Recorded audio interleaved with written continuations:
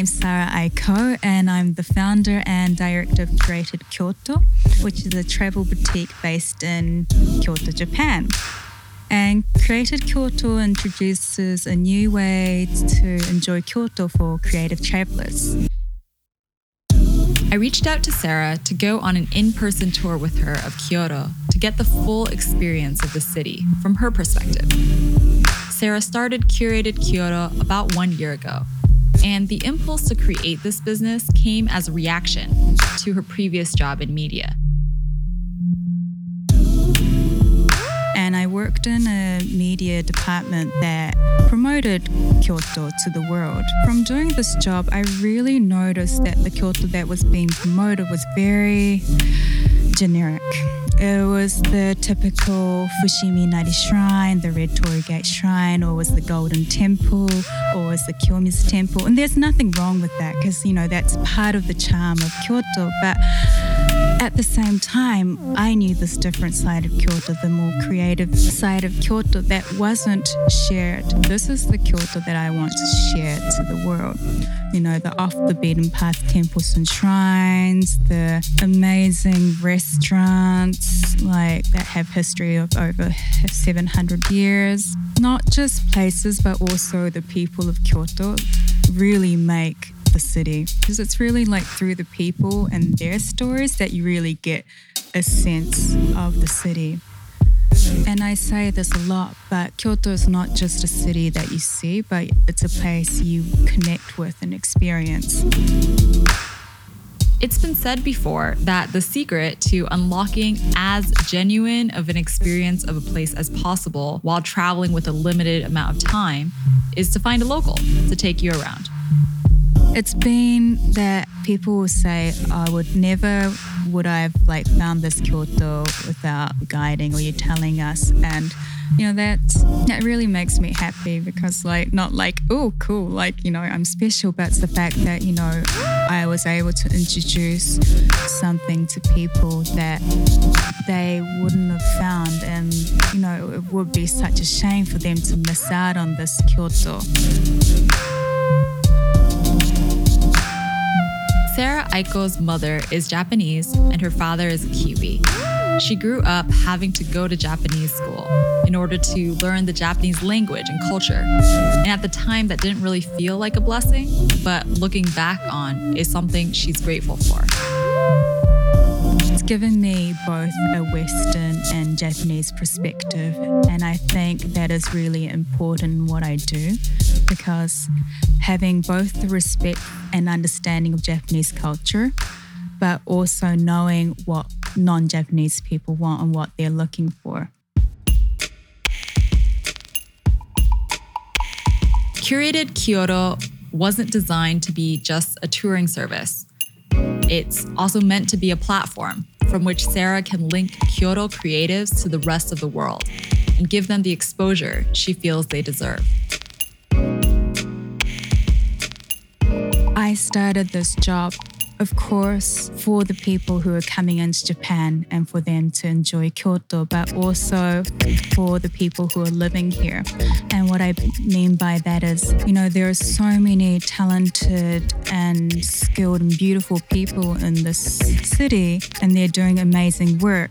And, not everyone wants to expose themselves or, promote their craft or themselves overseas. But for those who want to and don't know how to, I feel like I can be that person as a bridge to connect people from the world, so connecting Kyoto and the world. So I feel very blessed and lucky to be in my position right now, to be able to have that Western and Japanese perspective. On the subject of what kind of attitude and mindset visitors to Kyoto should have, Sarah has suggestions for how people can travel well. Plus, she mentions things that happen when they don't go so well. For anyone who's booking a tour with Curated Kyoto, I always want them to be a respectful human being. And I would never book anyone, or I would never for anyone who didn't have the respect for Japanese culture or even just people in general. Kyoto as a society is really about the respect.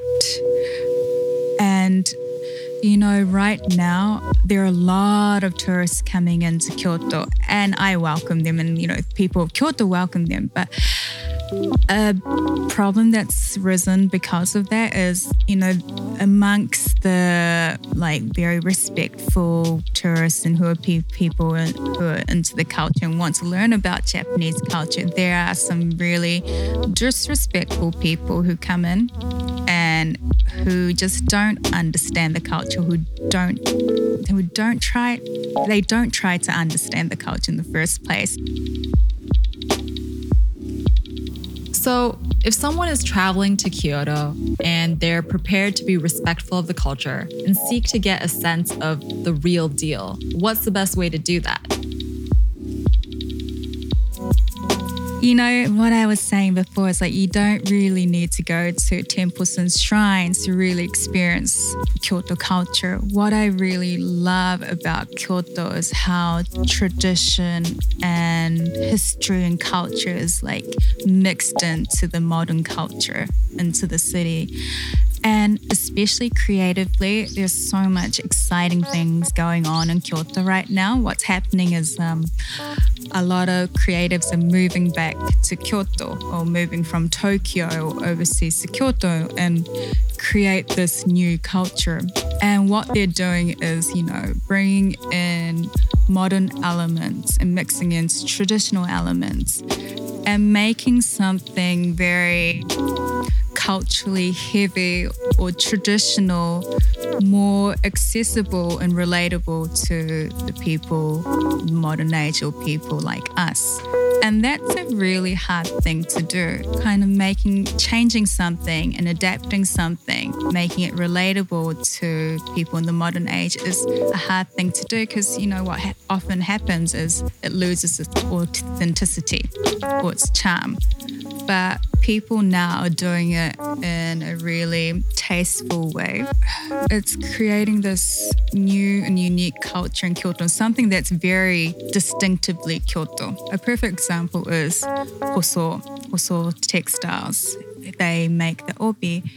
The person who's in charge of Hoso right now, he was in a band and he wanted to continue his music career, but he actually moved back to Kyoto and took over the family business. And he's still young, he's in his 30s.